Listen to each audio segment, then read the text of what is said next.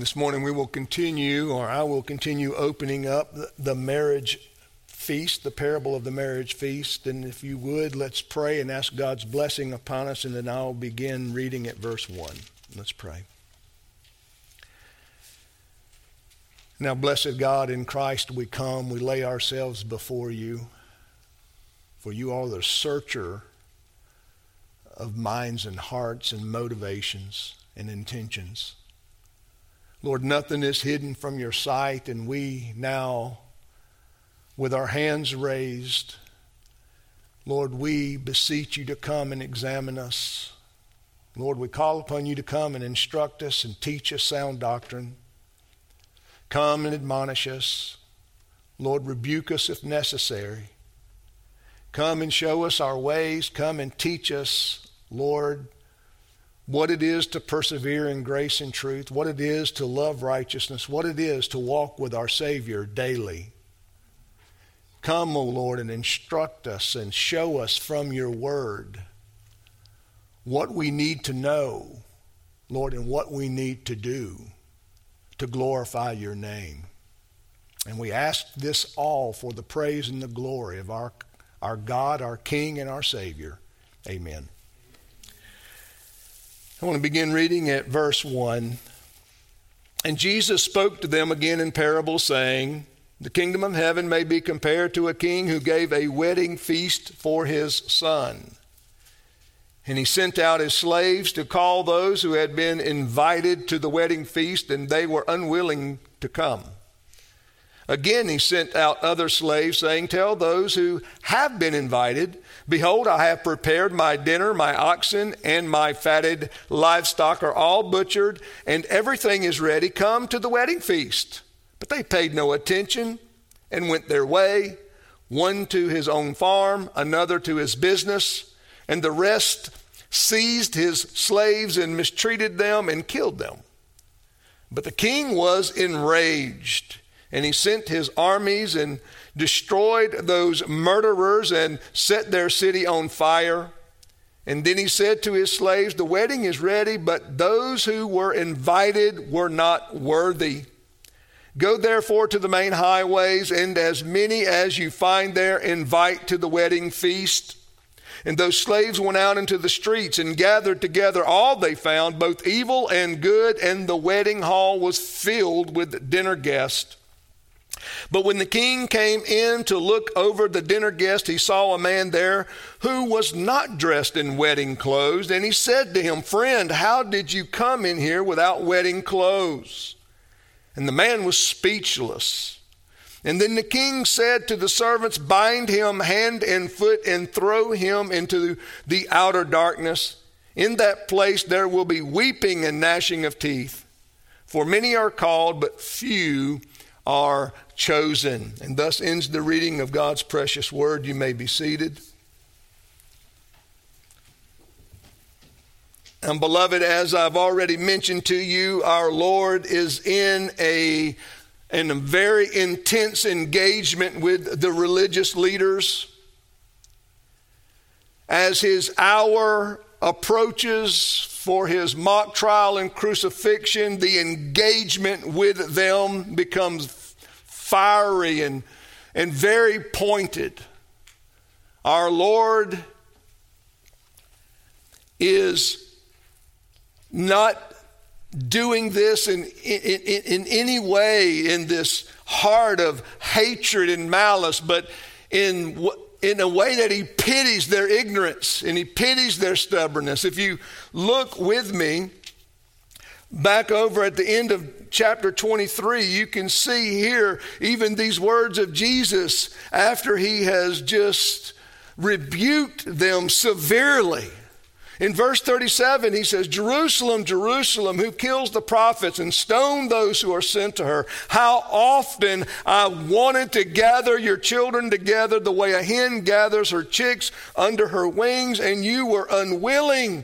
Behold, your house is left to you desolate. For I say to you, from now on, you will not see me until you say, blessed is he who comes in the name of the Lord. Our Lord has come to gather his people and to gather those. And that's what this parable is about, that he is all throughout the history of the visible church has been gathering his people so that they might have the blessing and his favor, the blessing that comes with having communion with him, that comes with being forgiven of their sins, that comes with having that right, being restored and having a right relationship with him, having their lives filled with joy and that peace that only can come from that which is reconciled with God. And we see how stubborn Israel has been throughout her history, and yet in God in Christ, the Father has still again come to preach to them the gospel and to call them into this beautiful and right relationship with him. Now, brothers and sisters, this morning I wish to sort of put an end to the messages on this particular parable, and most of what I'm going to say this morning is in application to the other two sermons. You've heard these things, but now we're bringing it to an application and hopefully bringing it more to a particular end so that we can benefit from it and then apply it to our lives so that we do not make the same mistakes that these religious leaders had made and led the people under them to make. The parable addresses the grievous sin of abuse of God's grace, abusing the outward means of grace, not attending to the ceremonies in order to see Christ, and in order to find Christ, and in order to have their hearts sanctified and purged of sin, in order to have faith cultivated in them and strengthen their hope, strengthen their love, invigorated. Rather, they had succumbed just to the outward ordinances, not the heart of it, but more of the externals. And therefore, they were guilty of hypocrisy.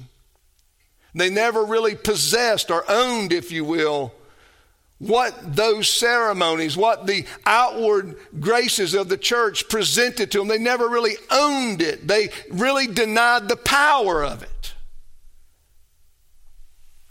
As Isaiah had said, they draw near. They draw near with their lips, but their hearts are far from him. And that's the result of anyone that professes to know God, who professes to believe in Jesus Christ, who professes to be filled with the Holy Spirit, who professes a new life in Christ, and yet does not have the power of reformation in their lives. That's what we would also come to as hypocrisy. That's what our testimony is all about. That when we profess to know the Lord Jesus Christ, we are professing to be new creations in the Lord Jesus, having been made new creations, having been cleansed and washed of our sins, having the law rescribed upon our hearts, meaning we have a renewed love for the things of God, for the Word of God. And it's not fake, it's real, it's genuine, it's sincere, certainly not perfect, not in this life. And I think that's been one of those myths and one of those pitfalls that Satan is able to throw out into the church, particularly with our young believers, that somehow they must do everything perfectly, and if they don't do everything perfectly, they're hypocrites. That's not hypocrisy. It is not hypocritical to recognize weaknesses. It's not hypocritical to recognize true and genuine immaturity. It's not hypocritical to recognize our own ignorance, things we don't know. Admittedly, things we need to know, things we need to study, things we need to learn, things we need to read, things we need to be committed to. That's not hypocrisy. For none of us have reached the climax of our salvation and will not in this life. That is yet to come. And our young saints need to know this. Because when they stumble and when they fall, they need to know there's a Savior with his hands open wide, ready to pick them up, put them in his arms, and wash them of their sins and continue walking with them on the highway of holiness. We older saints need to recognize that we may grow tired of repenting of our sins because we feel ashamed, but we must. We've been at it longer and we've sinned more and, we've stumbled more. But our Savior stands there with his arms open, and he stands there ready to embrace us and pick us up and continue walking with us too along the way. So we must make sure that we don't allow these lies of the evil one to work its way into our hearts and our minds, because they seem to cause us to stumble, and it's almost as if we can't get back upon our feet, and we need to recognize that.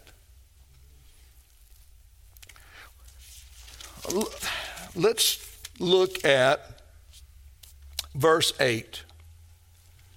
And then I'm going to address 3 different parts of the application. I'm going to address the aggravations. What are these aggravations of this grace so that we can recognize it in ourselves? Then I'm going to address our duties to the grace, these outward graces.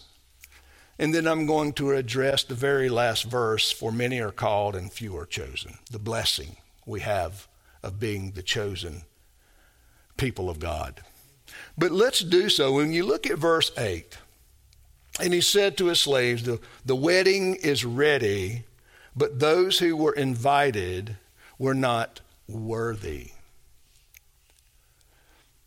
Now that verse may cause some of us to scratch our heads and say, well, I didn't think any of us were worthy of the gospel. So what's it meant here? What's being taught? How are we to understand that verse? Well, there's only really one legitimate way to understand it, and that is what Jesus is saying. Those who are worthy are those who are willing to embrace the original means of grace in their fullness and in their intention and their spiritual purposes. That those who are not worthy are not willing to do that. Those who are not worthy are the ones that are being condemned in the parable. Those who have abused the means of grace. Those who have used, if you will, these outward ceremonies and circumstances for their own benefit. If you look, let's see. All right, look at the first of chapter 23. And Jesus spoke to the crowds and his disciples. Now this is after, again, this fierce engagement with these religious leaders. And Jesus spoke to the crowds and to the disciples, saying, the scribes and the Pharisees have seated themselves in the chair of Moses. Therefore, all that they tell you, do and observe, but do not do according to their deeds. For they say things and do not do them. They tie heavy burdens and lay them on men's shoulders, but they themselves are unwilling to move them with so much as a finger. But they do all their deeds to be noticed by men. For they broaden their phylacteries and they lengthen the tassels of their garments. They love the place of honor at banquets and the chief seats at the synagogues and respectful greetings in the marketplaces and being called rabbi by men. But do not be called rabbi, for one is your teacher, and you are all brothers. And you notice what Jesus is saying. These are the people that he has said they're unworthy. Why are they unworthy? Because their hearts are filled with self, their way, The kingdom of God is not in them. It's the kingdom of man that reigns. It's their own kingdom. It's the kingdom of the earth, not the kingdom of heaven. And in that they prove to be the sons of the evil one, who is full of self, pride and arrogance. And what are these aggravations then? So that we do not find ourselves unworthy of these things. That is, let me give you another example. Turn to Matthew 11.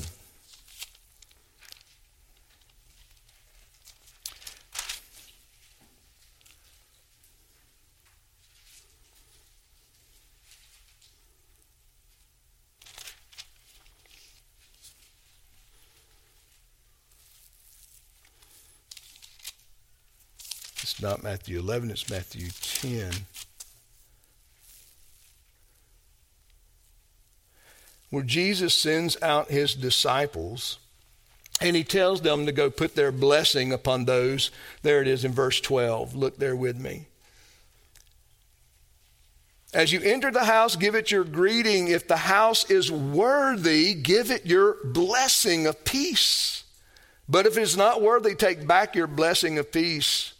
Whoever does not receive you or heed your words as you go out of that house or that city, shake the dust off your feet. Truly I say to you, it will be more tolerable for the land of Sodom and Gomorrah in the day of judgment than for that city. You can see the clarification of what Jesus is meaning there when he talks about those who are not worthy, those who were not willing to sincerely and genuinely hear the word of God as it comes to the hearts and minds of sinners who are in great need of being cleansed and saved from their sins. They didn't want to hear that. They didn't want to hear that they were sinners. They didn't want to hear that they had this need of being cleansed of their sins. In their minds and in their own hearts, they were righteous. They were righteous by their own works and their own deeds.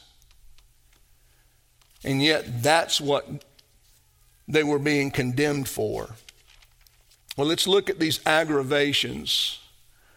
Now, these are found in the Confession of Faith, but I'm going to make application to the text itself, showing you at least a way to use your confession as you study it, as you use it for devotions, particularly as you read your confession along with the Bible is a great help to you. There are 4 aggravations to sin given in our confession of faith. And each one of them will help us understand the intensity of Jesus' rebuke in this parable of the wedding feast. First one is a sin is aggravated by the one that's doing the offending. The one doing the offending is the one sinning of mature age. Are they knowledgeable? Should they know better? In this case, who is Jesus rebuking? The scribes and the Pharisees and the chief priests. They were guides to the people, were they not? And Jesus has rebuked them and called them blind guides to the blind, where they had been tasked to give light to the blind, to lead the blind.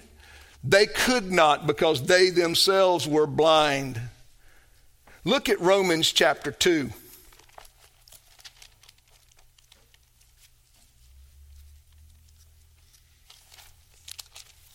Romans chapter 2 and verse 17 and following.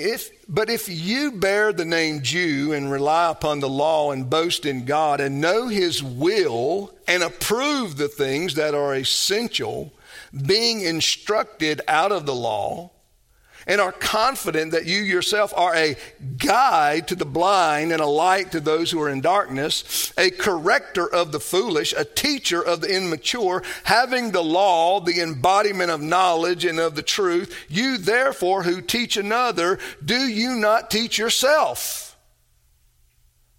And you who preach that one should not steal, do you steal? And do you not say that one should not commit adultery? Do you commit adultery? Do you abhor idols? Do you rob temples? You who boast in the law through your breaking the law, do you dishonor God? For the name of God is blasphemed among the Gentiles because of you. Now, brothers and sisters, it's a grievous thing to abuse the means of grace, but it's an even greater grievance and offense when religious leaders, pastors, teachers, elders, deacons, any of those moms and dads who are the spiritual heads of the households, superiors, in one way or another, it is an even greater offense when those who should know better do not honor the name of God and make rightful use of the means of grace. I mean, there's hundreds of applications that we could really look at. I think I'm just going to speak into one area of our lives. I've always had parents come up to me, young parents, and a question that I regularly received was, well, Pastor, how do we teach our children to love the Lord's Day? Well, you must teach the children about the Lord's Day. Who appointed it? Why was it appointed? What's the use of the Lord's Day? But you cannot simply just do that. See, if you do that, you do not embrace the essence of the Lord's Day. What's the essence of the Lord's Day? Joy.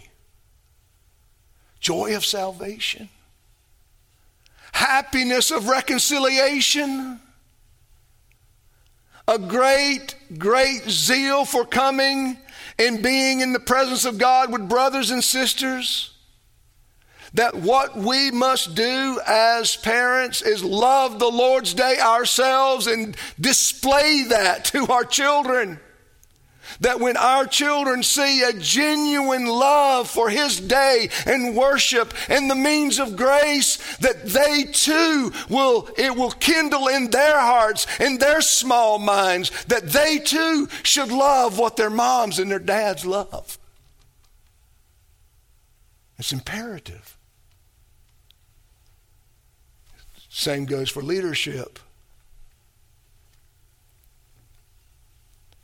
Love the worship of God, the study of Scripture, the preaching of Scripture, the reading of the Word of God, the embracing of the means of grace, being with our brothers and sisters. The joy of the Lord is visible and upon those who truly have it. And sometimes we are so burdened, brothers and sisters, with life. It's hard for us to, rise to that occasion. And that's when we, other brothers and sisters, encourage you, love you, and not judge you. Because things of life can be very hard. But that we are there with you. And that we hurt with you, and we are joyful with you, and that we step along beside you, and we're praying for you.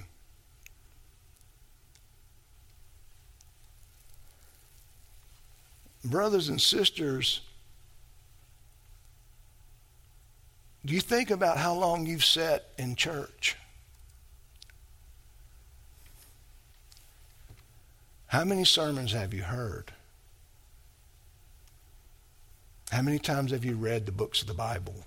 Dozens. Hundreds of sermons, thousands of sermons. Be careful. Because it's not simply the filling of your head. That's not all. That's not the whole picture. That's not the goal. The goal is to fill the head and the heart. Both cavities.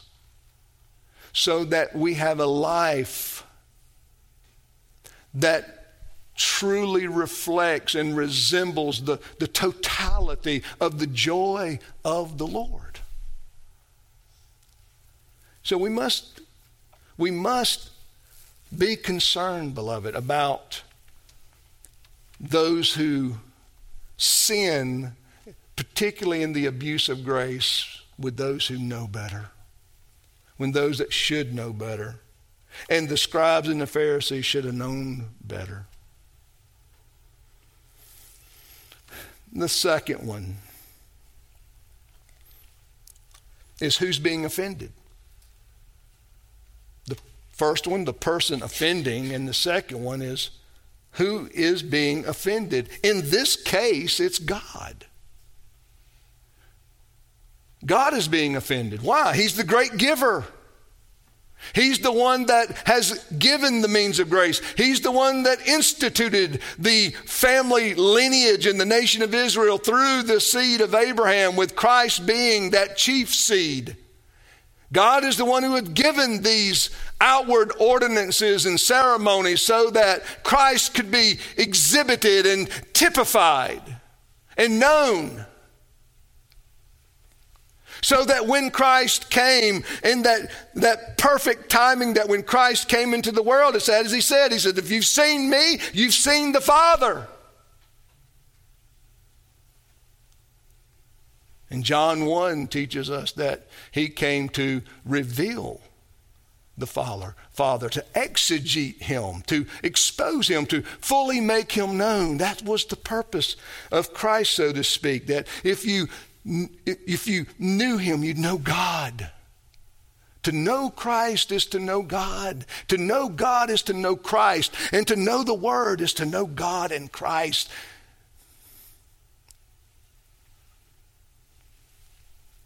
You go back to Romans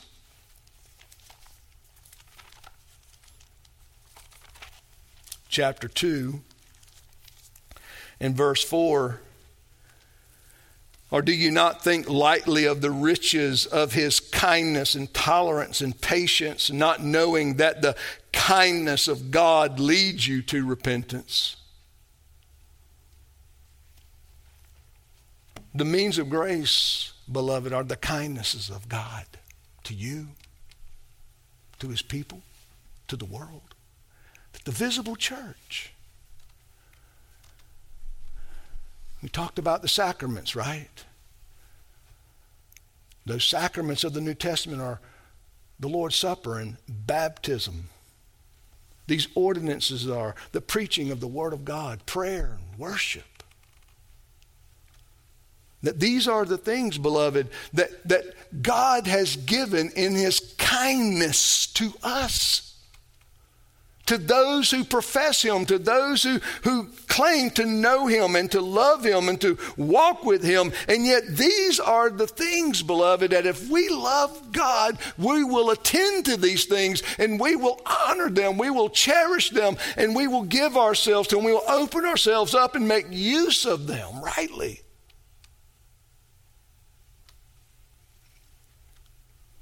When we sin against these ordinances, when we sin against these graces, when we come lackadaisical to the Word of God, to the reading of it, the preaching of it, when we come lackadaisical to the worship of God, and we sit here half asleep because we're just not into the worship of God, we are sinning against his kindness. We're sinning against his kindness. As Paul said, it's the goodness, the kindness of God, the goodness of God that what leads us to repentance.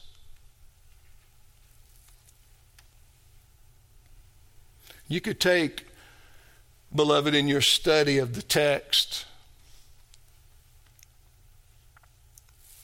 and you could begin just thinking about what is it to sin against the love of God?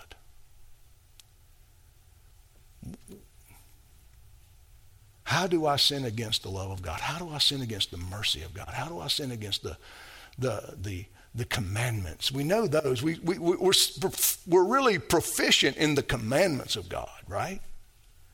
And somehow we've forgotten about these other attributes of God that we sin against. You know, it's really troubling, and I'm sure we've all seen it in one form or another, but there's a direct correlation, I think, from the physical to the spiritual, and I think that's on purpose. That's the kindness of God, if you will. You know, when you have children that will give lip service to their parents in their presence, but they don't demonstrate a true honor and love for their parents when they're in private or when they're with others. It's ugly, sinful. It's unbecoming of a family. And yet, translate that to the spiritual family. It's unbecoming of the children of God to not be thankful for his love and mercy and not want to talk about it, not want to testify concerning it, and not want to worship him because of it. It's unbecoming. So there's all kinds of ways we can sin against God. It's not just the breaking of his commandments. We can violate the very nature and the very essence of God by sinning against his love, his mercy, his goodness. That's what they were guilty of. That's how they were severe abusers of the means of grace. God had patiently called them and called them and called them and chastened them, and they were still in their evil ways. And Jesus tells them, I'll take the kingdom from you and I'll give it to another bearing the fruit thereof. That's why the parable speaks to the wrath, the just wrath of God. What does he do? What does Jesus do? He says in verse 7, the king was enraged and he sent his armies and destroyed those murderers and set fire on their city. What does he do with the one that doesn't have the wedding garment, the needed wedding garment, the garment that was handed out at the door for all of the wedding guests to adorn and put on? He did not get one. He did not take one. He is bound hand and foot and thrown out into the darkness. Why? Because of the abuse of God's goodness. Because of the sinning against God's grace. He had sinned against the gracious invitation of the king. And he didn't have enough honor and respect to pick the wedding garment up at the door. And the king was offended.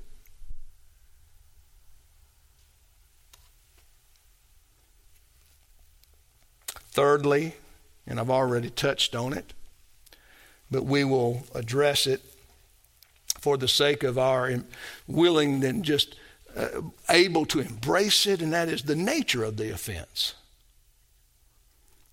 The nature of the offense. Turn to Matthew 11.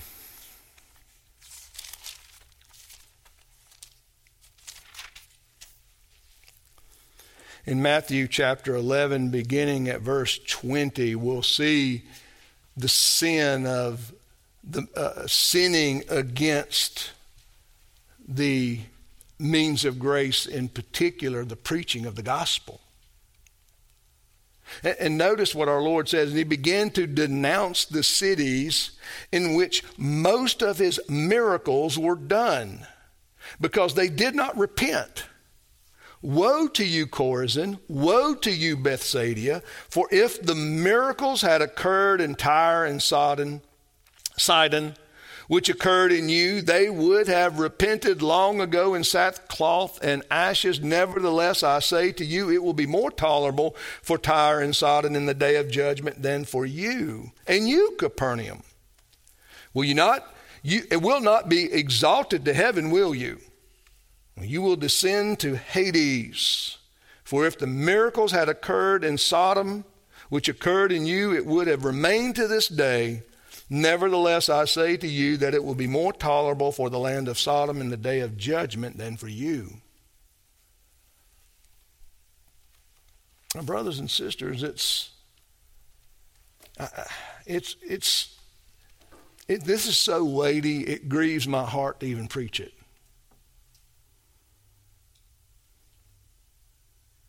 Of how we listen and we really don't listen. How we hear but we don't hear. How God calls and beckons all of us for certain things and in certain times, in certain places, for things that he's ministering to us about, and we don't hear it. That's a sin against the means of grace. And now in this case, it's not just the preaching, but it was what attended the preaching of the gospel. What aided the preaching of the gospel was the miracles Jesus had performed.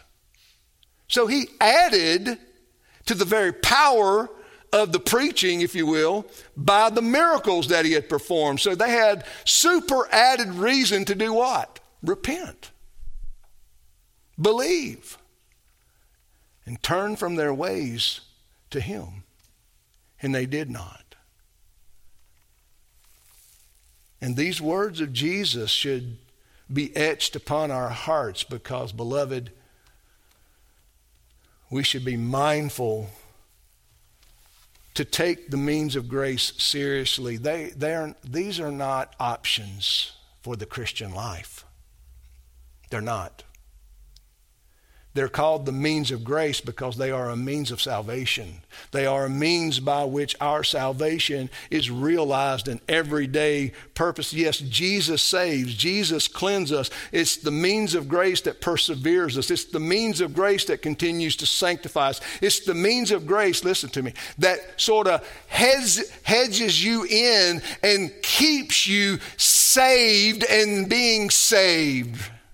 That's why God gave them to you. That's why God gave them to the visible church, that we would use them and that we would employ them as we await what? That day. That from Lord's Day to Lord's Day, we would constantly refresh ourselves and remind ourselves of that day that's coming. That day. That day when Jesus comes back and reconciles everything. And history as we know it ends, and then a new era begins of glory.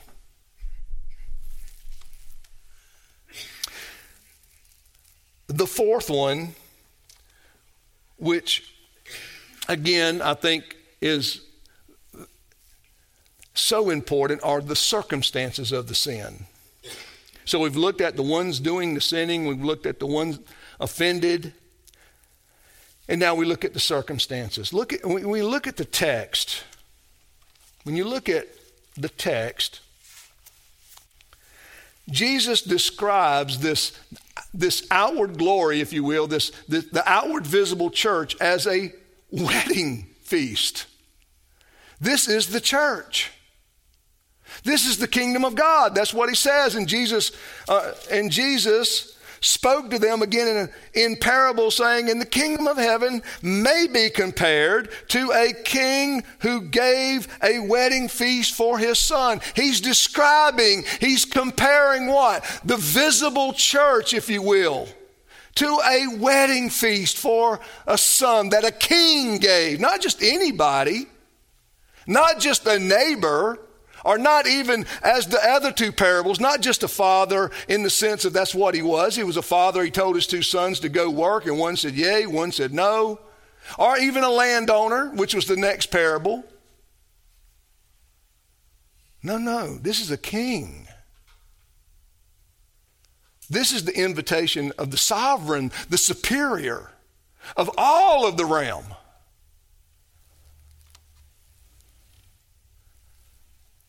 And Jesus is rebuking them. He is describing the grievous nature of their sin because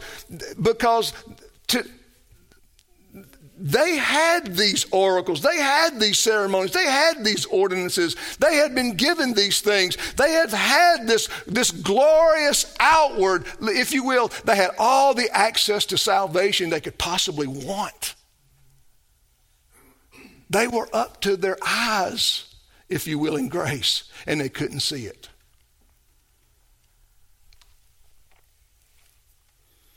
The circumstance. Here's the circumstance to these particular Pharisees and scribes and priests. Who's rebuking them? Jesus, the Son of God, the Word incarnate, who said, I have come to do the will of my Father. If you see me, you see him. If you hear me, you hear him. I come not to speak my words, but his words of him who sent me. I've come to declare God because I am God. In the beginning was the Word, and the Word was God. And the Word was with God. God is in their midst. And they've challenged his authority. They've challenged his cleansing of the temple. They've challenged his teaching. They despise his disciples. They despise the teaching. Oh, why do your disciples not do these things that we do? Why do they not wash their hands before they eat? Why do they not wash the cups, the outside of the cups, before they take a drink? Why? That they constantly challenging the Son of God. And I think that's why the parable speaks of in verse 8, or verse 7, if you will, that he sent his armies and he destroyed those murderers and he set their city on fire. I mean, there are many scholars, and I think there can be a case made that this even is a prophetic verse out of the parable speaking of the destruction of Jerusalem in AD 70.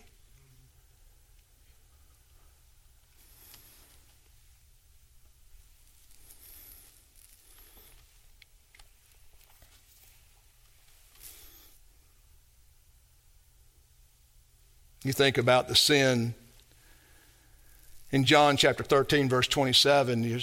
They're sitting at just a few hours away from this debate, this argument. Jesus is going to be having the Passover with his disciples, not long from this time. Judas is reclined at the table with Jesus. And John tells us that it's in the presence of the Son of God that Judas is filled with Satan. That Judas's heart is filled with hate for the Son of God. Hate. For what does Jesus tell him to do, and do quickly? Go do this, what you are about to do. He's going to go betray Christ.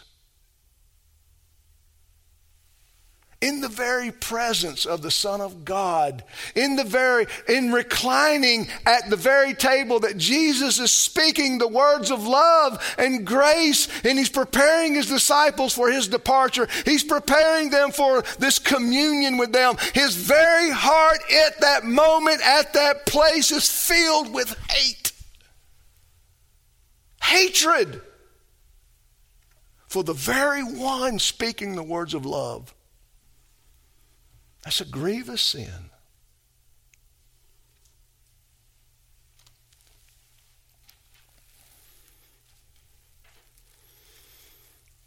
You know, I've watched several interactions with street preachers preaching the gospel in some of these very dark places, and they're being attacked, sometimes physically, I mean, most of the time verbally, but sometimes physically by abortionists, by those who support abortion, those who support the homosexual agenda, those who support all kinds of transgenderism, the abuse of children. And the preachers are quoting Scripture. They're quoting Scripture. They are quoting Scripture. And oftentimes they are calling them to repentance in the love of God in Christ. And it gets hotter and madder and more furious. The fever pitch of hatred for those words.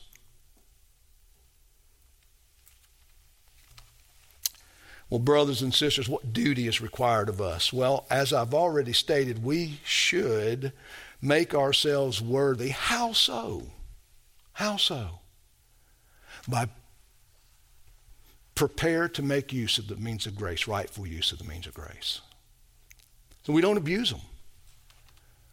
That we solemnly and with genuine interest come to the reading of Scripture, to the preaching of Scripture, to the study of Scripture. That we genuinely come with hearts of joy to sing His praise. That we genuinely come with an encouraging word for our brothers and sisters. Where we genuinely and sincerely want to adorn ourselves with the righteousness of Christ. Where we genuinely want to be with the people of God. Where we genuinely want to see the church thrive and grow, where we want to give our testimony, where we want to hear testimony, where we genuinely and sincerely see these things. Oh, they are nothing in the eyes of the world, but they are great in the appointment of our God to us. The world think this is foolishness. They don't know. They don't know. They don't know what they don't know. They're dead spiritually, Paul says. They're dead in their trespasses and sins. They are part of the kingdom of darkness. Satan is their father. They don't know what they don't know. They've not tasted the grace of God like you have.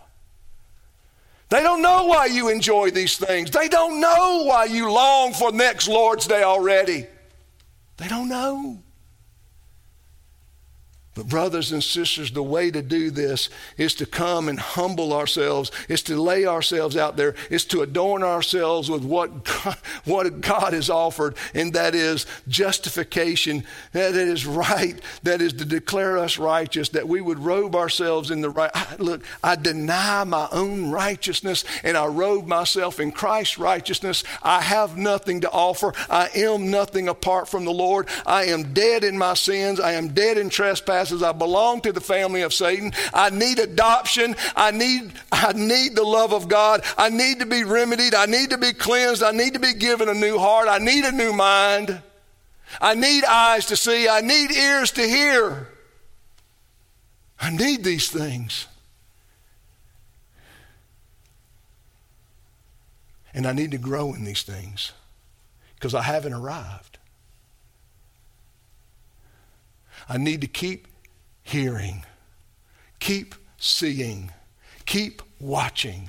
I need to keep feeling. I need to keep my heart open and embracing the things of God. I need to keep digesting Scripture. I need to keep I need what? Grace of God. You know what? We don't believe in a Reformed faith. You know, the idea, once saved, always saved. Once you make a profession of faith, you're in, don't worry about it. We reject that idea, though we understand the concept. Because the true and genuine idea is what I've already stated. We're constantly making decisions for Christ every day, all day. We're constantly laying ourselves out there. We're constantly seeing our need, and we're constantly embracing Him as the remedy for our deficiencies and brokenness. The Pharisees wouldn't do that. But many of Jesus' followers did. and particularly the Gentile church when you read the book of Acts. When Paul turned from the synagogue, when he was run out of town by the Jews, he would begin preaching to the Gentiles. And the Bible tells us over and over and over in the book of Acts that they embraced the preaching of the gospel. They embraced Christ. That's what we must do. Now, quickly, verse 14. How does verse 14, where does it find its place in our theology? Well, these verses are in the context of the parable. In the context of the parable, Jesus is condemning the scribes and the priests. He's condemning, if you will, the nation of Israel and for generations. And therefore, he says, for many are called. Many are outwardly called. Many have sat under the calling of the gospel. Many have sat under the ordinances of God. And all of these ordinances, all of these graces, all of these ceremonies did what? They typified Christ and our need for Christ. And they typified other things too. But they definitely typified Christ.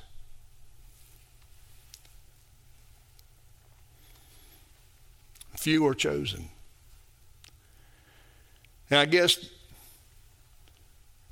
this is the blessing, brothers and sisters, we have as God's chosen. Because God's chosen are those who made themselves worthy. God's chosen are the one, not saving yourself. Opening up by the Spirit and the grace of God, Ezekiel 37, that the Spirit of God comes in us and does what? Puts the Word in us and opens up our lives that we begin to what?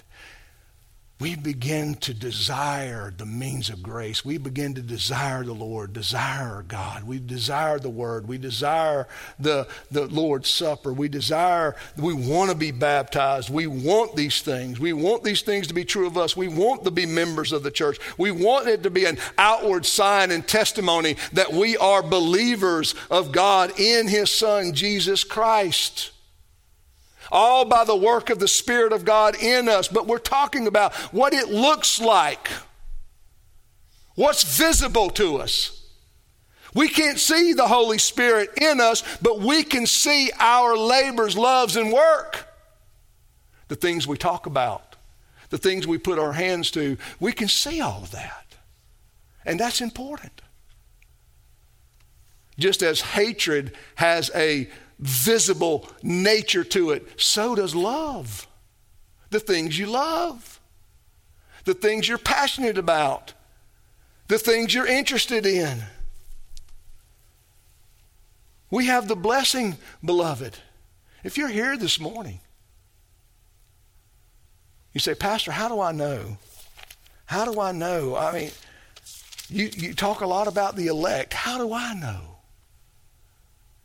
Well, look at 2 Peter chapter 1.